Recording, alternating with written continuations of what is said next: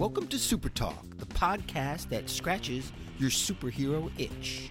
Just two suburban dads nerding out over superhero stuff on the small screen and the big. Buckle up, people. Enjoy the ride.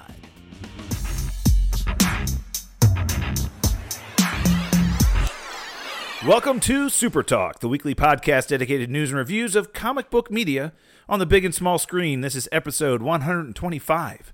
I'm your host, Brian Professor Pettis, and with me, as always, my illustrious co-host, Titanium Tony Estrella.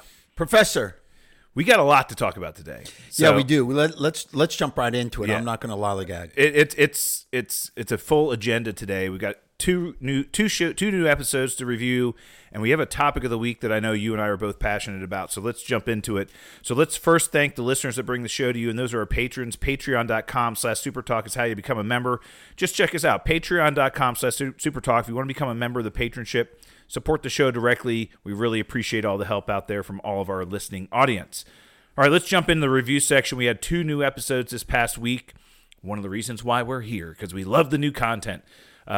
Let's start off with Gen V, episode 5. Episode 5. This show keeps delivering, man. Yeah, it's pretty good. I didn't see it coming. I know there's a lot of good twists and stuff, but I did not see the twist coming. Kate as a manipulative I knew she piece. was sketchy Really? the whole time. I thought it was Andre, but whatever. Well, you know, the fact that Kate very quickly flipped from sleeping with Golden Boy to sleeping with Andre, and I was like, well, that was fast. Like she, changed teams really quickly.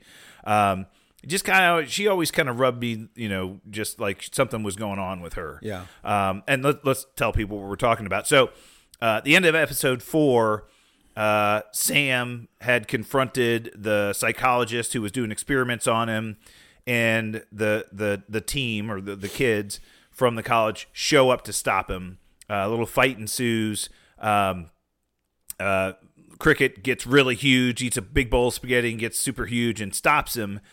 And then the episode ended with Marie in bed with Jordan, and she didn't really realize how she got there. Like, she's blacked out, and all of a sudden she's in bed with Jordan.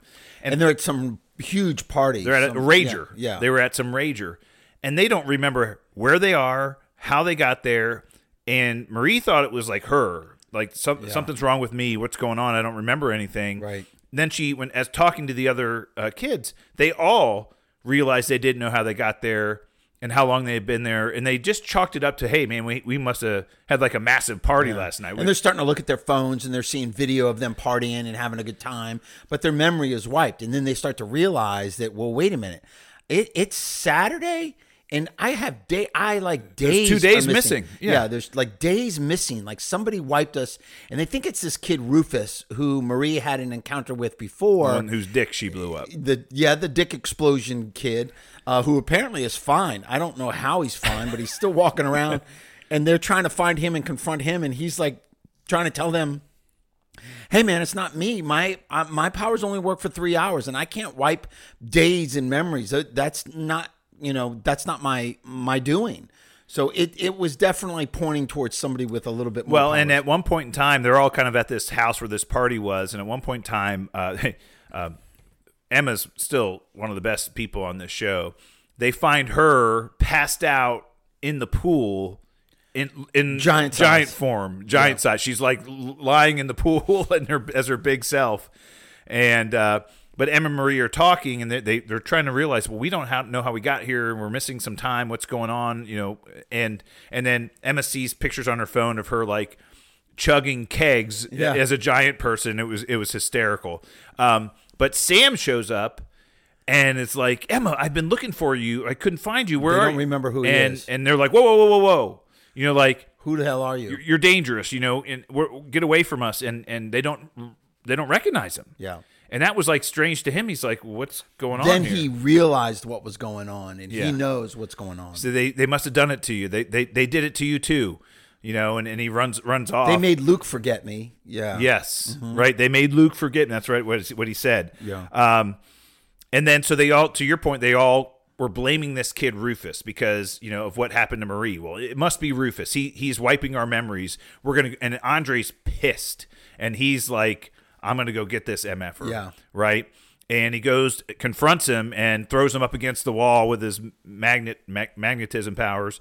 And then Rufus makes him black out, and he like wakes up in his room and says, damn it, it happened to me again, So that, that kind of led them to believe that he was behind all of this. Yeah. Well, Marie, like, all of a sudden she can feel something in her neck, and she uses her powers to pull this thing that's a tracker, feel that's in her, like, her neck, and she pulls it. It's a tracking device, and she finds it in her neck, tells Jordan about it. Jordan has one in her neck. She pulls Jordan's out as well. She has one in her neck. So all the kids had tracking devices planted into their necks without their knowledge, and they're like, all right, now this is messed up. Something's going on here, right? They were pretty pissed. And they're like, we're going to go confront Rufus and get to the bottom of this. And eventually they kind of figured out that, wait a minute, Rufus couldn't have done this. Yeah, he was telling people, and his roommate was confirming it. And then he's like, I was here all night. I wasn't near you Right. guys. I have to be in your proximity to do this Yeah. to you. I was nowhere near any of you. Right. And the video proved that he wasn't Yeah. near there. And so they're like, okay, what's going on? So Marie goes to Kate and confides in her, and Kate goes, do I have one in my neck? And as she tries to feel around for it, she touches her, and the next thing you know, she blacks out. Marie does. Yeah. Right. And So that's when we know Kate is... yeah, and eventually at the end of the episode, we kind of, they all confront her and realize that it's her that did this, and she's like, I'm sorry, I had no choice, Yeah. and that's kind of how the episode ended. But Well, she touches Andre, and she gives Andre back all of his memories. And he's like, you're a fucking monster, And Right. I think that was the episode called Welcome to the Monster Club. So really good, great writing. And we've said this before. Great writing you can overlook a lot of things with some really good writing and storytelling. And this show keeps delivering. the plot, Yeah. the storyline, it's compelling. There's something new every episode that kind of gets our attention, something that draws us in and kind of keeps us interested. You and I have talked a lot about, our fear of the Marvels movie that's coming out very shortly in a few weeks, is that they're, teaming up this group of B-list female characters, and they're making this team together. Hoping Well, that was generous. That Yeah. was generous. B-list. Yeah. That was generous. hoping that we're going to like the movie. And, I think there's a significant interest, and I'm not sure if this is a Disney thing or an industry thing, of we need to empower female characters and show that we have female superheroes too. And we were just talking about before we started the show tonight, I'm like, well, Gen V has several female characters that we knew nothing about before the show started. They're in lead roles. And they're in and we like them, and we enjoy watching them, and they're compelling to us. So write good characters that we care about, get us interested in them, and we'll watch them. Don't shove characters that we have no interest in down our throats, hoping that we'll like them, right? Well, that's exactly what Marvel's done with the Marvels, and I'm really fearful of that movie, and we can get into it a Save little it bit because later. we got a topic about Yeah, that. So I definitely want to jump on that a little bit. all right, so let's jump into the other review. So Loki had episode 2 of season 2 came out this past week as well, and you had expressed some fears last week about the confusing nature of the show, and how there's all this time jumping in different periods and stuff that's going on, and this episode did not quell those fears. It actually Absolutely not. extended them to some extent. But I think what we did get was at least some idea of what Loki and Mobius are trying to do to kind of figure things out. Like, they're confused as well. I mean, you can tell. So they're trying to find Sylvie. They realize at the end of episode 1, we got to find Sylvie. We have a feeling that either she's involved in this, or she's at risk, or, we need her help. And the only lead they had was Hunter X5, who is General Vox's kind of weird relationship guy from episode 1. They noticed that his tracker, or his time pad, had gone offline in 1977 on the Sacred Timeline. Yeah. In London. So Mobius and Loki go to London in 1977 to try to find him, and come to find out he's living another life. Yeah. He's created a new life for himself as an actor, Brad Wolfe, starring in the premiere of his movies premiering in London that night. And Zaniac, and they find him there, and they're like, yeah, it's time for you to come back. And he's like, no, come on, this is like my time to shine. I gotta Right. Let me kind of live this out. And then they end up having this chase, and Loki uses his powers a few times to kind of take advantage of him and That was cool. We got to see some of Loki's powers back. yeah, and that's, we keep forgetting that when he's in the TVA, he doesn't have access to those powers, but when he's back on Earth, he does have access to those powers. And we got a good demonstration of how powerful he is and what he can do. And people forget, he's a Norse god. He's been granted these abilities, and he was able to kind of get him pretty quickly. Well, they bring him back to the TVA and interrogate him, and the whole interrogation room situation with Loki and Mobius and him, I thought was awesome. Yeah. They play good cop, bad cop, because as Hunter X5, he knows the interrogation techniques. He knows. I like that character too. He I is do a too. smart ass and brazen, and I think he's a great actor. I mean, that chemistry is awesome. Yeah, but he calls out Loki, he calls out Mobius. They're having some. And he's basically like, I'm not telling you guys anything. You're not going to get anything out of me. Well, Loki finds the way to use the interrogation machine, which is a brilliant invention. They create these cubes that you can like lock somebody in and then keep shrinking it. And eventually he comes clean, and he lets them know, look, General Vox is going to be purging all the rogue timelines, and I have an idea of where That's Sylvie exactly is. why he was on the sacred timeline, because he knew that one wasn't going to be purged. Correct. He wanted to Correct. stay safe and stay away from everything. Right. But he knows where Sylvie is, and he says he can take him to her. And then they do end up finding Sylvie in Oklahoma, as we saw at the end of the post-credit scene of episode 1. She's in Oklahoma in like 1982, I believe, in Oklahoma, working at a McDonald's. And she loves it there, and she doesn't want to leave. She's like very happy. It's a very simple life, and she doesn't want to have anything to do with Loki or Mobius. They kind of tell her what's going on, and she's like, look, I don't want to have anything to do with this. It's your problem. And they're like, look, you're going to get purged. You could be in danger here. She enchants X5 or Brad, and learns what's going on and decides to come and help. Yeah, and they end up going and confronting General Vox, who is hiding out in some weird splinter timeline, using it as a base of operations, and they're jumping to the rogue timelines from there. There's a bunch of hunters all jumping back and forth, you see in the scene, and they're, with the bombs, they're purging all these rogue timelines, and Loki and Sylvie are able to stop it before they finish the job. Yeah. So we see though that all the rogue timelines on the TV screen that's in the TVA, Most of them are gone. Most of them are gone, with a small exception of a handful that are left behind. The other big plot of this is Obi is trying to fix the loom. If we remember from episode 1, that there's so many of these rogue timelines now that the loom is having a hard time collapsing them into one sacred timeline and managing them. And Loki convinced him, well, maybe we can find a way for you to kind of support these rogue timelines as well. And he's like, oh yeah, I just have to retrofit the loom to kind of manage it. I think I can figure it out. So he thinks he's figured it out, but he goes into the loom room and realizes that he doesn't have authority to do the reset or to change things. There's only two people who have that authority. Miss Minutes, who's been missing. Yeah. We don't know where she is. Yeah. She's gone. Well, we're getting the clue. I think they've alluded to the fact that Miss Minutes is an AI system that was built by He Who Remains. He Who Remains, yeah, and worked for him. And she left with Ravonna Renslayer and has been helping her hide on some of these rogue timelines from the TVA. So she's gone. So that the whole staff of the TVA has been doing everything manually because Miss Minutes isn't there to run things anymore. Or you have to have the temporal aura of He Who Remains, and without He Who Remains, he can't open the blast doors won't open anymore, and he can't get out there. So they have a problem, and they got to figure out a way. And I think the trailers have given us an indication that we're going to see a version, the Victor Timely version of He Who Remains, come back and help them out.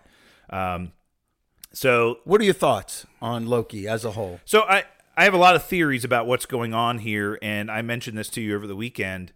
I think this entire season is a time cycle within the show, and kind of like if you think about Lost, for example, is that there were things that would happen in the show that in later episodes people would go back in time to make those things happen that happened episodes earlier, right? And so I do believe we've seen a number of instances already in the first 2 episodes of things that have occurred because of some outside influence that we don't know where that outside influence came from.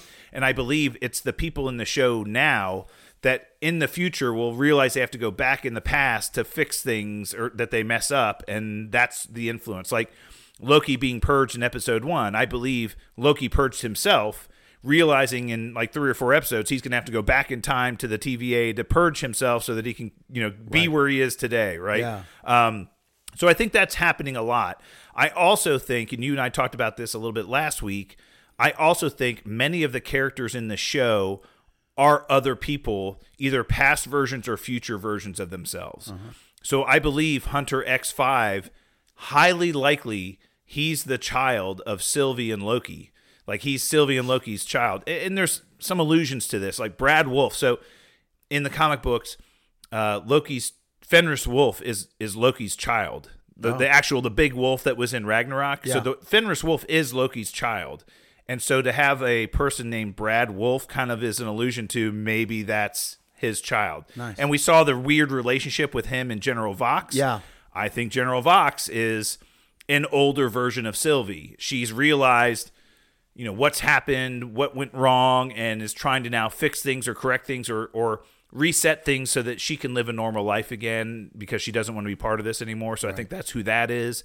I think the kid that works at McDonald's is actually Mobius. Huh. I think in this episode we got a good scene of Mobius and Loki in the automat eating a piece of key lime pie. And Loki's like, don't you want to know what your life was, where you came from, what your timeline was like, what your life was before you came here? And he goes, no, I don't. I enjoy my life now. I'm happy to be an analyst. I like working here. I like what I'm... And he said, if I met the person that brought me here, I'd shake his hand and thank him because I don't know where I came from, nor do I care. I think right. I'm happy to be here. And I think he was pulled out of that timeline, that rogue timeline, working at McDonald's and brought to the TVA.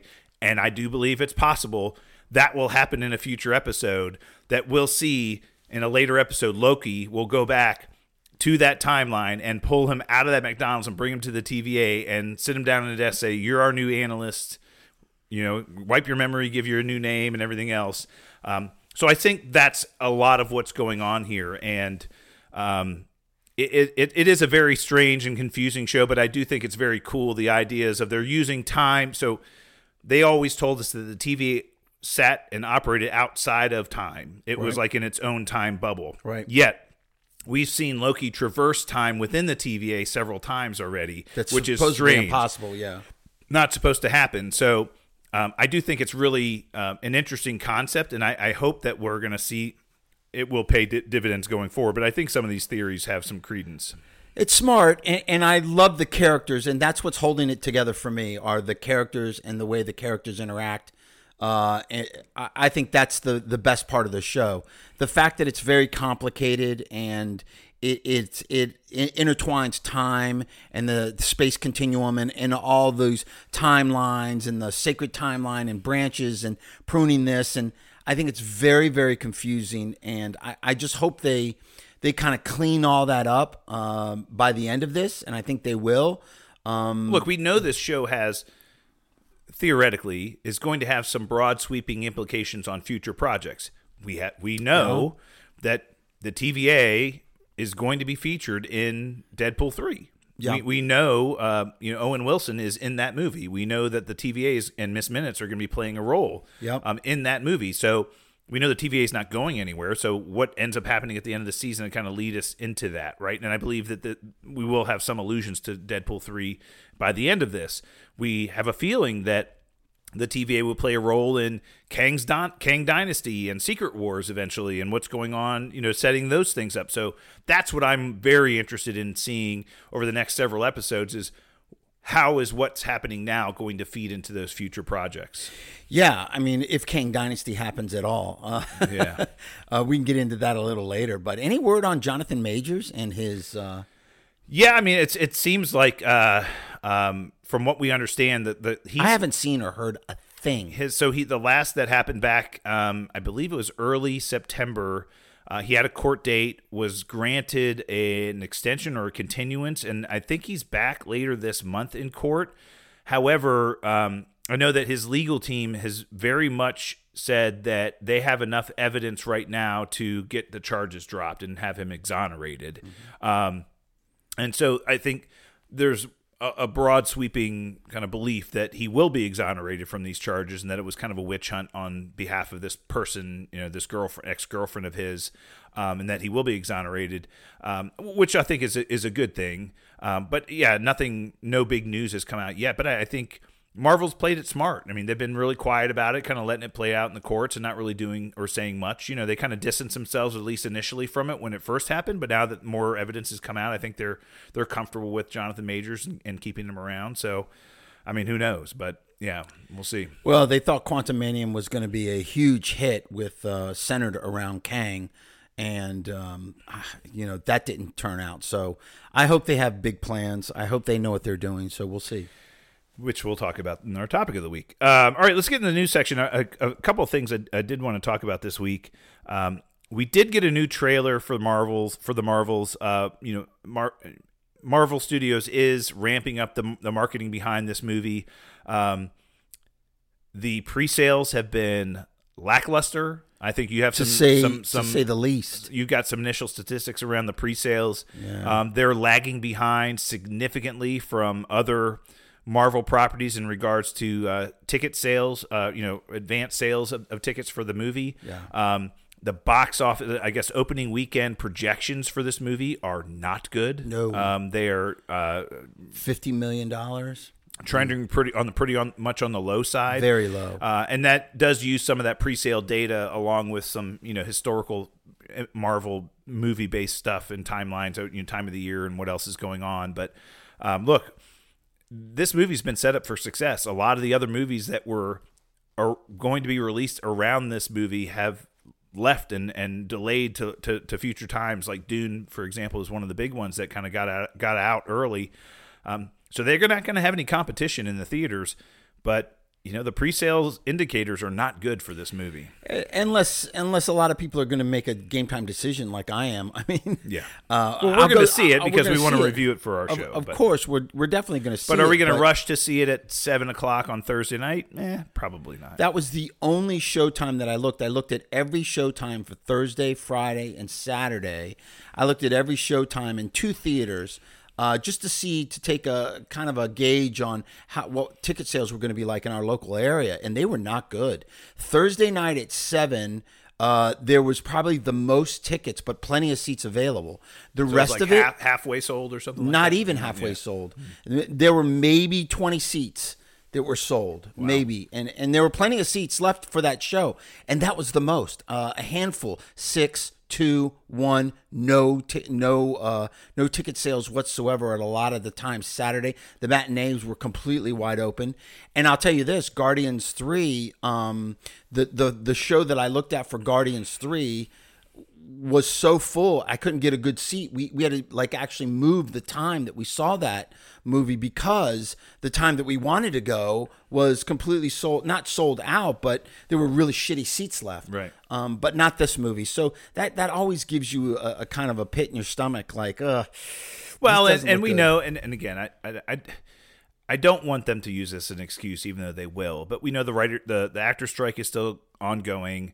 Highly likely that they may not even have a red carpet premiere for this movie if the actors are still on strike. There's no reason to. But does that really boost ticket sales? No, it doesn't. It doesn't. It's free promotion. It's basically what it is. It is free promotion, and I get that, and there's a lot to say towards that, but really, is that what's going to kill this movie? No. Again, it's an excuse at that point in time. Yeah, is it a big excuse? But, the fact that again, Brie Larson and Tiana Paris and are not going out on and going on Jimmy Kimmel or whatever to kind of promote their movie. That does have an impact. Is it the reason why this movie's not going to do well? No.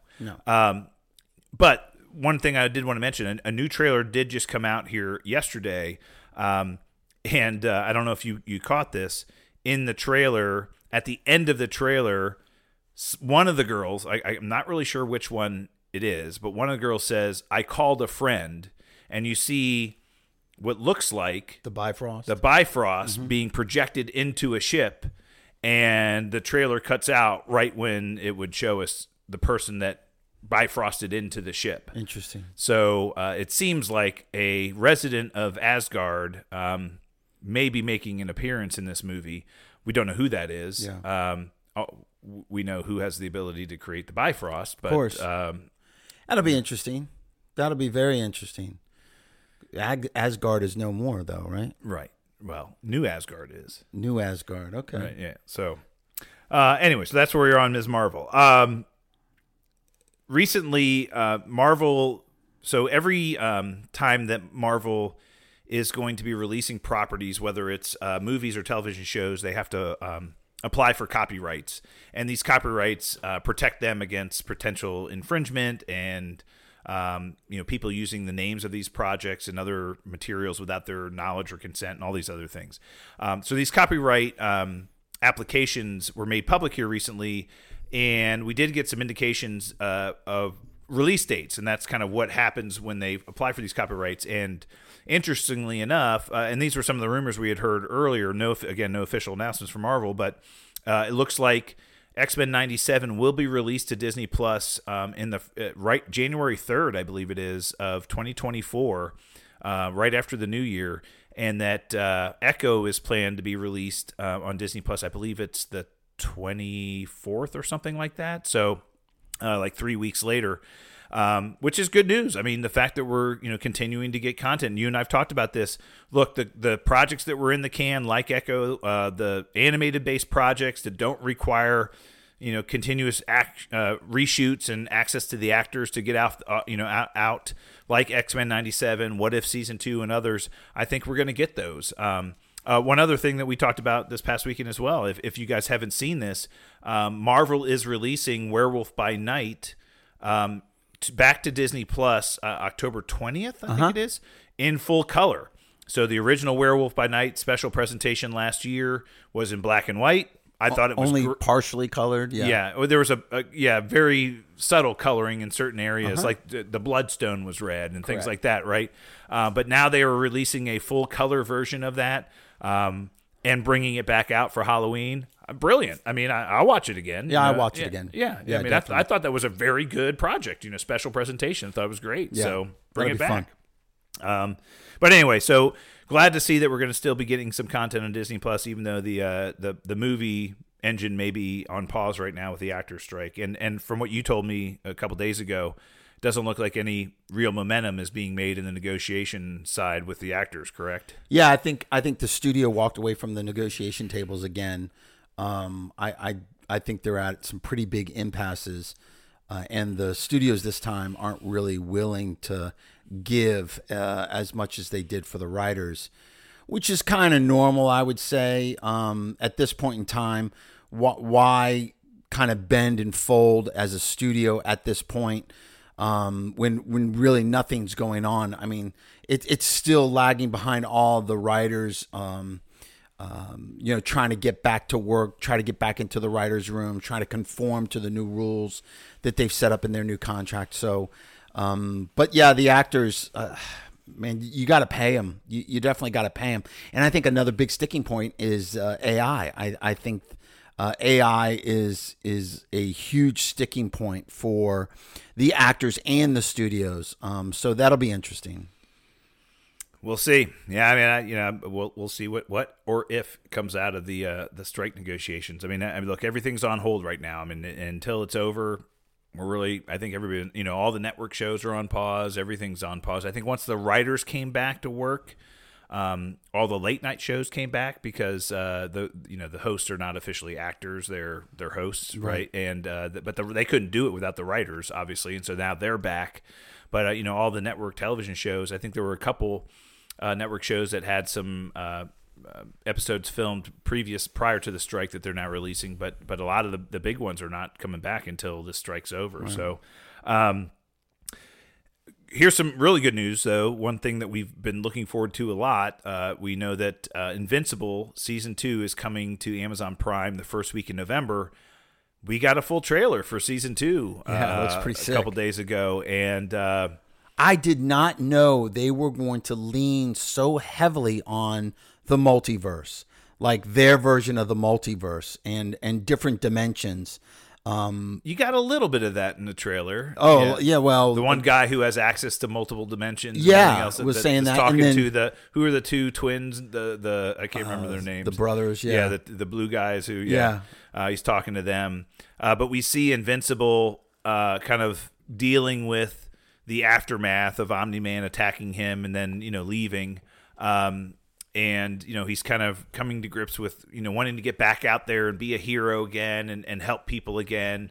He's pleading with, what's the name of the guy who runs the CIA type of Charles? No, it's, I know the bald old guy. Yeah. Walter Goggins does his voice. Rufus, is it Rufus? It's something like that. But he's pleading with him. He's like, hey, you got to let me get back out there. Let me get back out there. But then at one point in time, you see Invincible on like a big screen in like Times Square and saying, people of Earth, if you don't comply, we'll make you comply, and it's like, wait a minute, that doesn't sound like him. And to your point, it may be an alternate version of him from somewhere else, right? That they pulled in from a different dimension. So, look. We can't wait. The show, the first season was fantastic. And even the Adam Eve special they came out with a couple of months ago was really, really well done. Got a little idea behind her kind of history and backstory. I'm looking forward to this coming back. It's going to be great. November 5th. Yeah. I'm looking forward to it too. Yeah, that's going to be a great week for us. We're going to have 3 episodes of content to review: Loki, Gen V, and Invincible. It's going to be a really good week. Yeah. All right, let's get into our topic of the week, brought to us by our friends over at Studio G. G Studio, Studio G, home of the man band, Corn on the Cob. Thanks for your help with everything you do for us, Studio G. Appreciate you supporting the show. So we wanted to talk about the massive shakeup going on over at Marvel Studios right now. They've made some announcements here recently that are shocking, surprising, but in some ways refreshing, I guess you could say. Yeah. And we got some insights to what's going on over there that I did want to allude to. Look, the fact of the matter is, you and I and everybody are aware that the recent content that we've been getting from Marvel is not up to the standards that we as consumers have come to expect. Yeah. I'll say everything, not everything, most everything that we got in phase 1, 2, and 3 for Marvel, all the way up to Avengers Endgame. Well, I guess officially, Spider-Man Far From Home was still part of phase 3. I think all of that was incredibly well received, incredibly well done. Things we were very excited for. Even the projects that weren't great were still good. I mean, they were, they still moved the narrative forward and the storylines forward. And some of them did well in the box office too. Did, I mean, even if they weren't, highly popular. But ever since phase 4, and look, I will caveat this with a couple of things. Look, we know the COVID-19 pandemic had a massive effect on this entire industry, not just Marvel, but the movie industry, the television industry in general was affected by this. I mean, everybody, the whole world was affected by the pandemic, and the impacts of that were definitely felt in this industry. And we can draw some conclusions to some of the things that were brought out during that time period by Marvel. There were projects that were filmed or made prior to the pandemic that were delayed in being released because of the pandemic. There were projects that were filmed during the pandemic that were delayed in production, and they had massive rewrites and some scheduling conflicts and all kinds of other things. We know that had an impact. And so I don't want to discount that. There's absolutely some truth to that. That being said, I mean, the whole story of Falcon and Winter Soldier had to be changed because it dealt with a pathogen or a virus that was released, and they had to switch all that up. A global pandemic. Yeah. It was a global pandemic. Yeah. And they basically During were the like, pandemic. And they're like, yeah, this is not going to fly with our audience. And so they had to do some massive rewrites Maybe there. they should have, though, looking back on that in retrospect. Maybe they shouldn't have been so PC and just thrown caution to the wind and not be so afraid to release something that they felt was in a hindsight, home run. that might have been a good move, right? Right. I mean, but at the time, nobody knew what.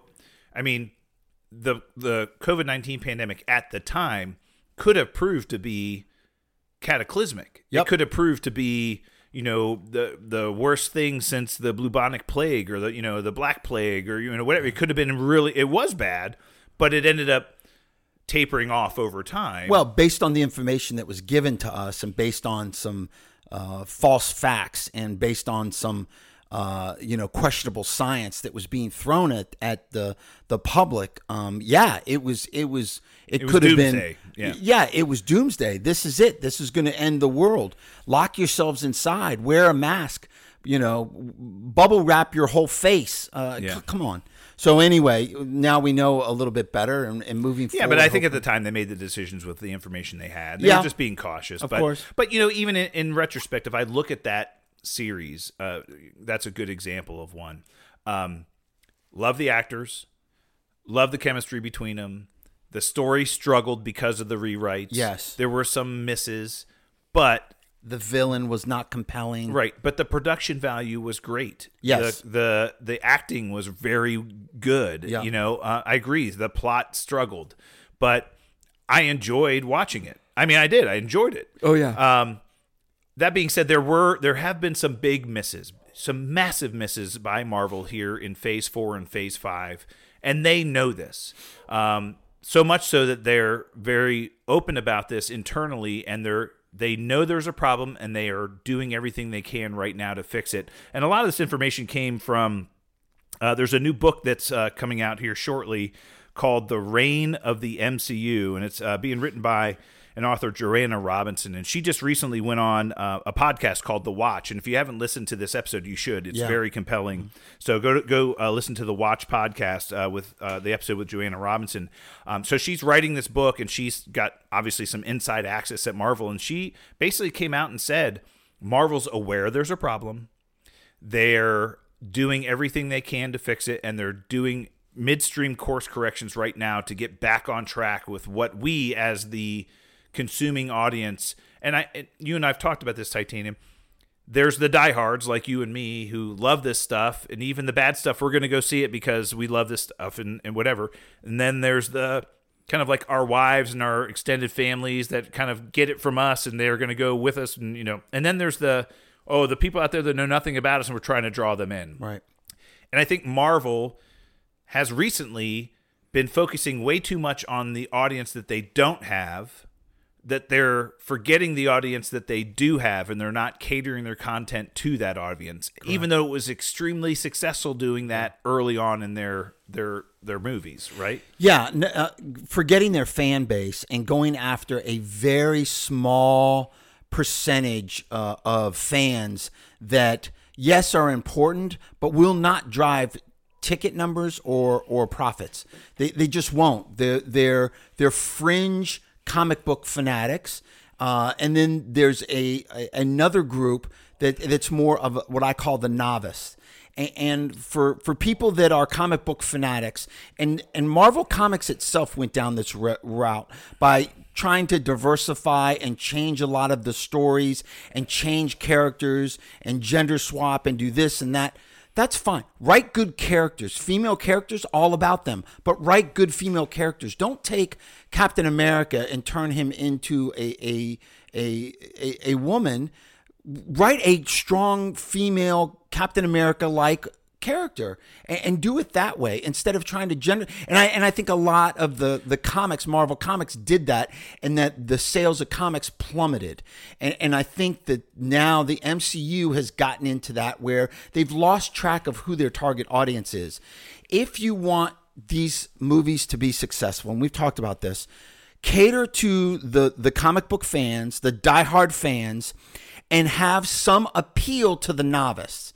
Don't go after these niche groups of people that you're trying to pull in, because they're not the majority of the people that are going to see. They're not what made Avengers. They're not what made Infinity War or Endgame big, huge blockbusters. It was the novice fans, while catering to the comic book fanatics like ourselves. So get back on track with that, and that's how you fix the MCU. Get back to great story writing, focus on A-level characters, not C or D-level characters that no one asked you to write a movie about. You have this inside agenda that you feel like, Bumblebee Blue is a great character and should have a starring role in a mega movie. No one's asking for a Bumblebee Blue movie. Get back to your core value, core characters, and expand on those. And there's plenty of them. I know you went through Iron Man, you went through Captain America, you went through all these other characters that have died off or you've moved on from, but there are still plenty of core characters that you can focus on.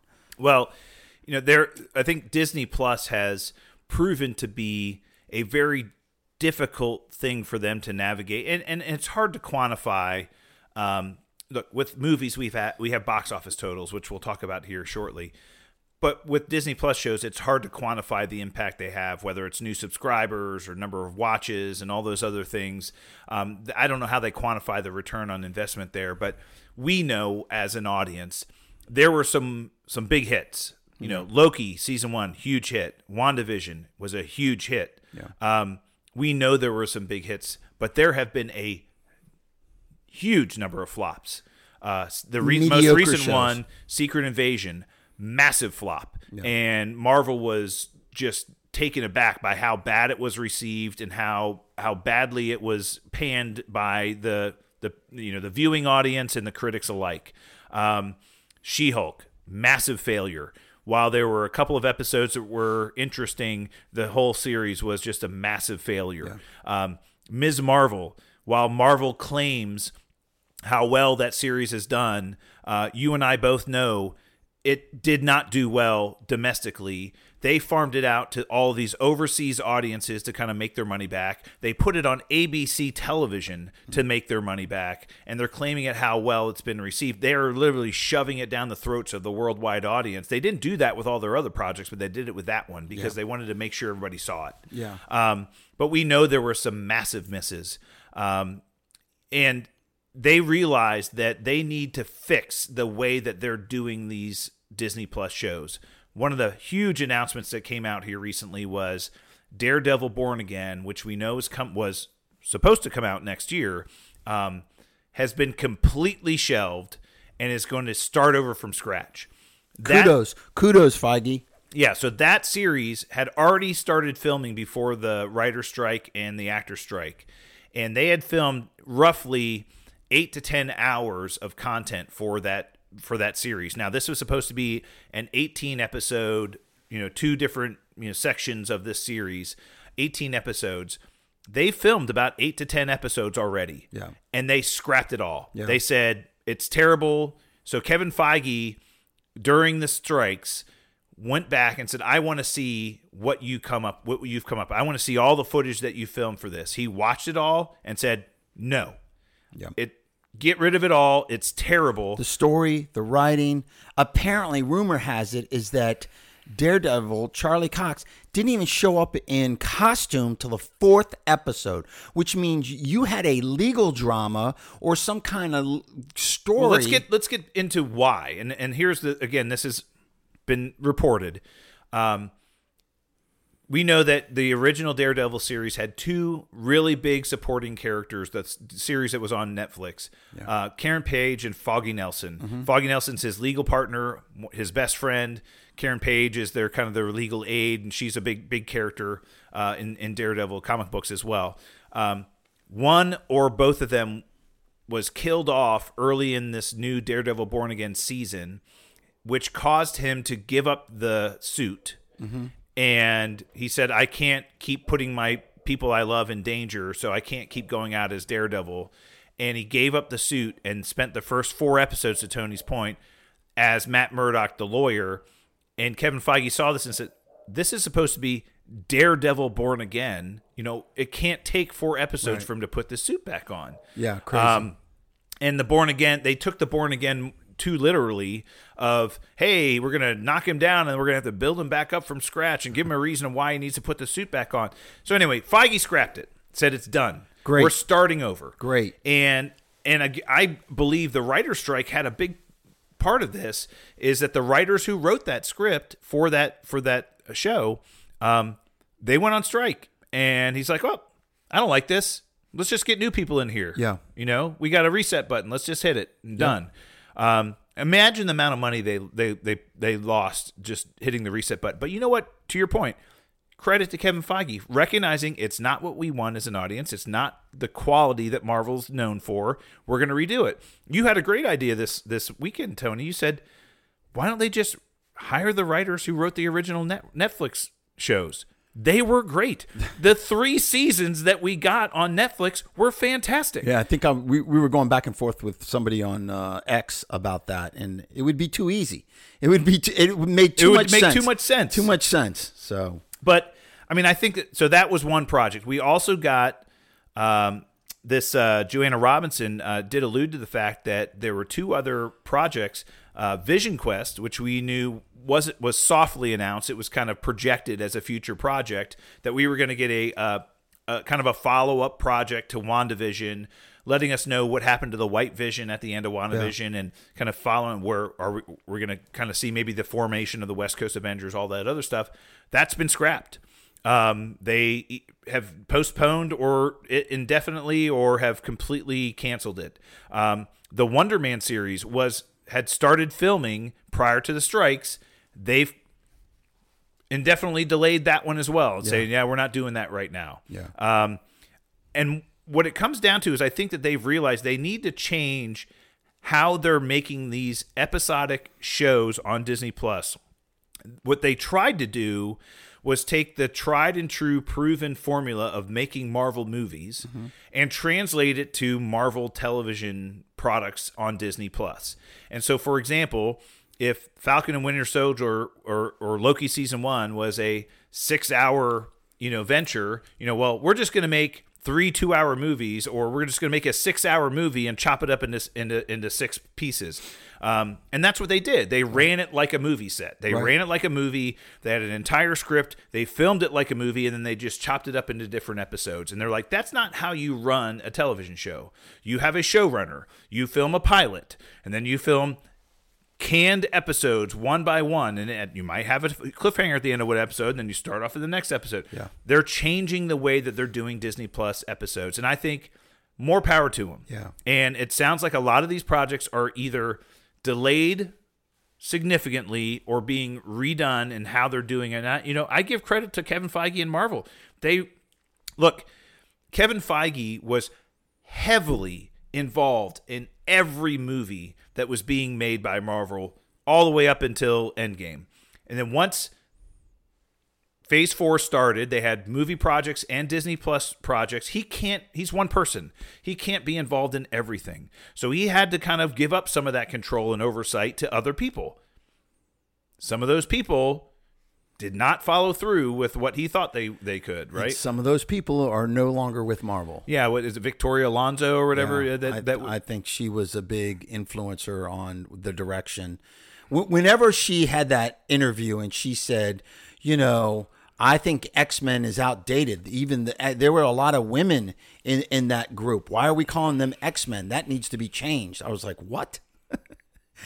That's not the point. It's just, you're so out of touch. That's so insane. out of touch. Let's get rid of the word X-Men because it has man in it, or men in it. That's insane.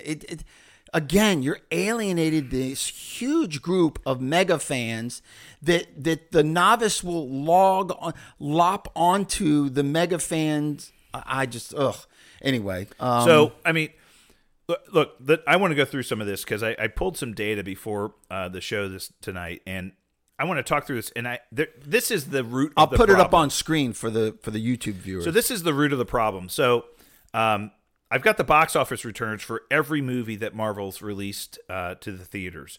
There are some outliers here, and what I'll say is I'm going to talk about return on investment, right? So we know the box office returns for, we know that Avengers Endgame and Avengers Infinity War are in the top 5 highest grossing movies of all time. I mean, and Spider-Man No Way Home is up there now too, right? I think it's number 6 or 5 or 6. It's up there now too. I mean, these movies were highly successful in the box office. They did great. But I want to look at like the return on the investment. So what did it cost you to make the movie, and what did the movie make? And then ultimately, you have your ranking of return on investment, right? What's the percentage of your ROI. money back, your ROI, right? So, and there are outliers. Some of the early movies Marvel made in the early stages of the MCU, right? Like The Incredible Hulk, the one with the original one with Edward Norton. That's the lowest ROI that they've gotten of any project they ever come out with.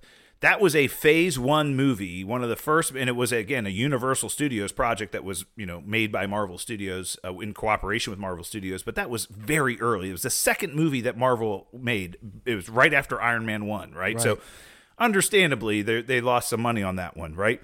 And Edward Norton didn't come back. We know kind of what happened with that story. Captain America: The First Avenger, that is number 30, 28 on the list of 32 movies, right? So, that's the first Captain America movie. The first Thor movies, 26. Iron Man 2 is number 24. So again, these are very early projects. So they're outliers, right? So I don't want to, talk too much about those. There are some successes in Phase 4. Right, so as we mentioned, Spider-Man No Way Home was released during the pandemic, right? It was released, in December of 2021. It was a massive success. Yeah. In spite of the pandemic, right? It was a massive success. It made $1.9 billion in the theaters worldwide. $1.9 billion, $814 million domestically. So here in the U.S., had a $260 million opening weekend. That's just massive numbers. And that just shows you the popularity of the Spider-Man character as well as the story. It was, to this day, Titanium, it's one of our favorite movies, right? It's fantastic. That's number 1 in ROI. It made 950% of its budget. So it cost $200 million to make that movie, and it made $1.9 billion. So did pretty well. So that's a Phase 4 movie that did well. Another phase. The Marvels, I believe the projection of Marvels is $250 million to make. Woo, that's going to be a tough nut to crack. Yeah, and again, we have to take these numbers and have some relativity to these numbers too, right? We have had things like inflation, right? So the cost of making movies has gone up. Sure. The cost, of production has gone up. So what it costs to make a movie back in 2010 is very different than what it costs to make a movie in 2023. Correct. Right? So we have to be subjective about this a little bit. There are factors involved. Right. Not responsible for any numbers that are out of whack. The only other Phase 4 movie, Phase 4 or Phase 5 movie, that's in the top 21 movies in ROI is Doctor Strange in the Multiverse of Madness. That movie was a box office success while was critically panned a little bit by both, the core audience and some of the critics, right? Didn't do very well critically, but it was a 478% return. It cost $200 million to make and made $955 million worldwide. Yeah. Did pretty well, pretty successful. And I think a lot of that was the time of the year it came out. We were kind of it was right after Spider-Man Far From Home. Yeah. Really, it was early the next year. We were like waiting for this movie to come out. So that was a Phase 4 project. Every other Phase 4 and Phase 5 movie that's been released by Marvel, and I'll list them off here, are ranked between number 22 and number 31 in return on investment. So at number 22 is Black Panther Wakanda Forever. 344% ROI. Cost $250 million to make, made $860 million in worldwide box office. Guardians of the Galaxy Volume 3. Fantastic movie. Great movie. We loved it. Did not do great in the theaters. It was a 338% return on investment, made $845 million worldwide, $250 million to make. Thor Love and Thunder, number 25, 304% return on investment. It made $760 million in the theaters, cost $250 million to make. And it only had, and by the way, Guardians of the Galaxy only had $118 million in its opening weekend. $118 million. That's pretty low, right? Shang-Chi and the Legend of the Ten Rings, again, a movie that came out during the pandemic, right? So this was literally in the fall of 2021, right? So everybody was afraid to leave their homes, right? So excuses there. 288% return on investment. Number 27, $432 million worldwide. It cost $150 million to make. Ant-Man and the Wasp: Quantumania. Arguably one of the biggest disappointments, both by Marvel. Marvel thought Ant-Man and the Wasp: Quantumania was a home run. Yeah. They thought they had a home run with the movie, with the characters, with Kang the Conqueror as the main villain. Yeah. They thought they were going to hit it out of the park. 237% return on investment, number 29 out of 32. 29 out of 32. It made $474 million worldwide, cost $200 million to make, made $106 million in its opening weekend. That is very, very low. The Eternals, again, another COVID pandemic release, was made before the pandemic, was released during the pandemic. Only 200% return on investment, number 30, $402 million, cost $200 million to make. And then the worst, and likely the one impacted by the pandemic the most, number 31 on your list of 32 released movies to the theater, Black Widow, 190% return on investment, cost $200 million to make that movie. $200 million. And it made $379 million in worldwide box office. $80 million opening weekend. Wow. So, and obviously they released that movie in theaters and on Disney Plus simultaneously, Premier Access. Remember, we had to buy it at home or we could go to the theaters to watch it. So that one had, I guess you could call a built-in excuse that they really, kind of knew that they weren't going to get people into the theaters to go see that movie.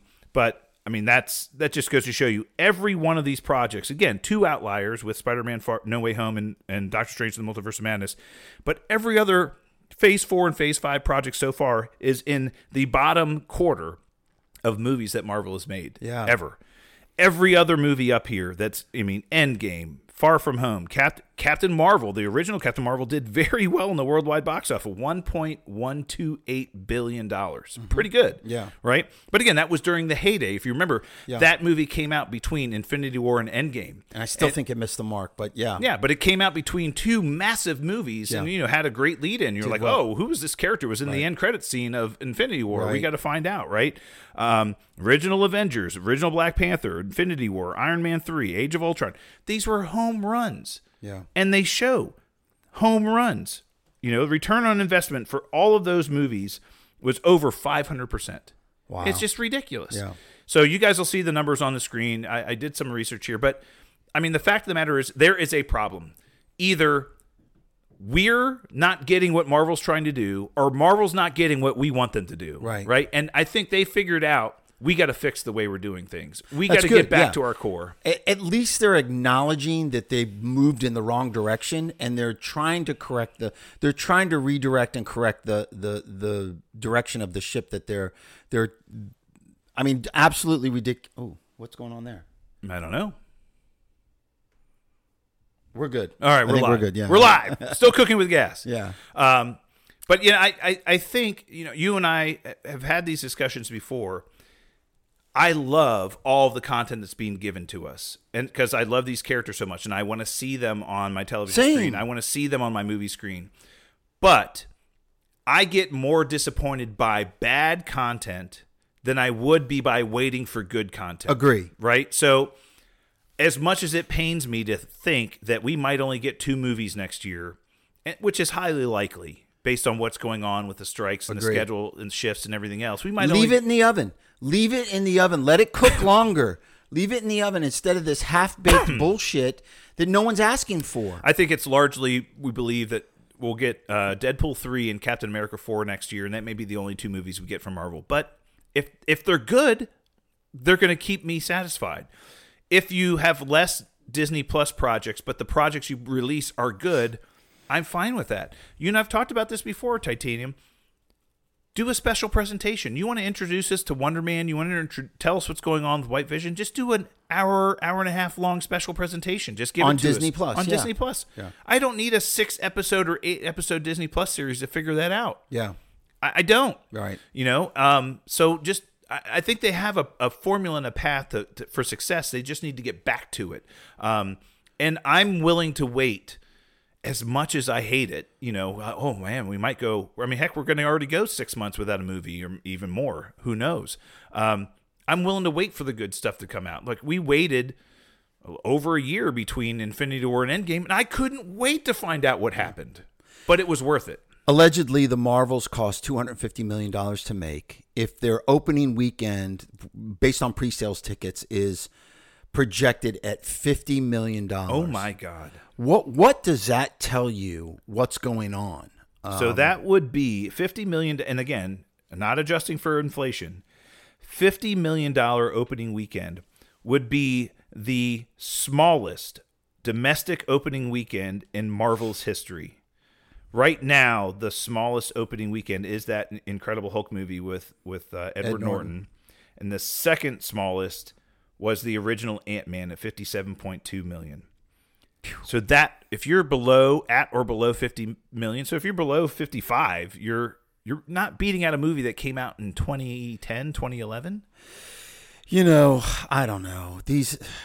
They found out that the vegetable review site was the studios were paying critics and sliding them cash to kind of favorably talk about and give great scores to their projects. Shocking. So I don't believe anything that's on there. I mean, Miss Marvel is the highest rated Disney Plus show on the vegetable site, and that's full of horse shit. I think they paid a lot of people and they sent links to teeny boppers that were watching that show.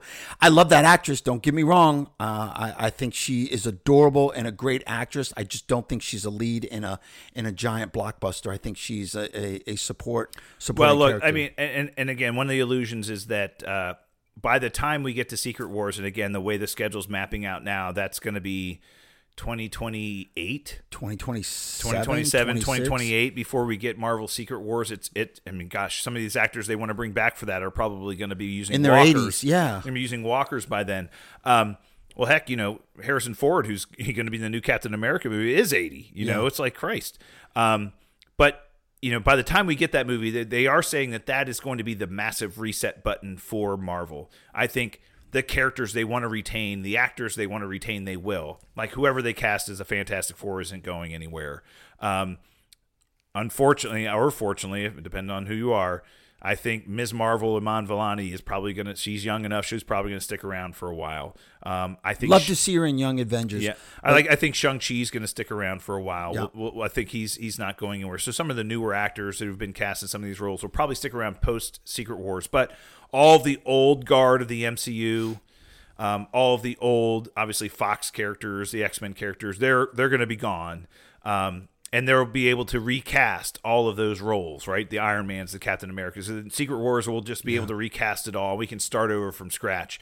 I do believe that might be the end of Tom Holland as Spider-Man as well. I think that will be kind of his last Spider-Man projects will be Secret Wars. They'll reboot and they'll recast him as well, right? He's just too popular. You can't not do that. But I think that's the massive reset button they're looking for. Very similar to what James Gunn's doing over at DC right now. They're just going to hit reset and just start over from scratch. And I think they'll retain the actors and actresses that they want to retain, and then they'll just recast the rest and use Secret Wars as an excuse. Do you think they'll bag Ironheart?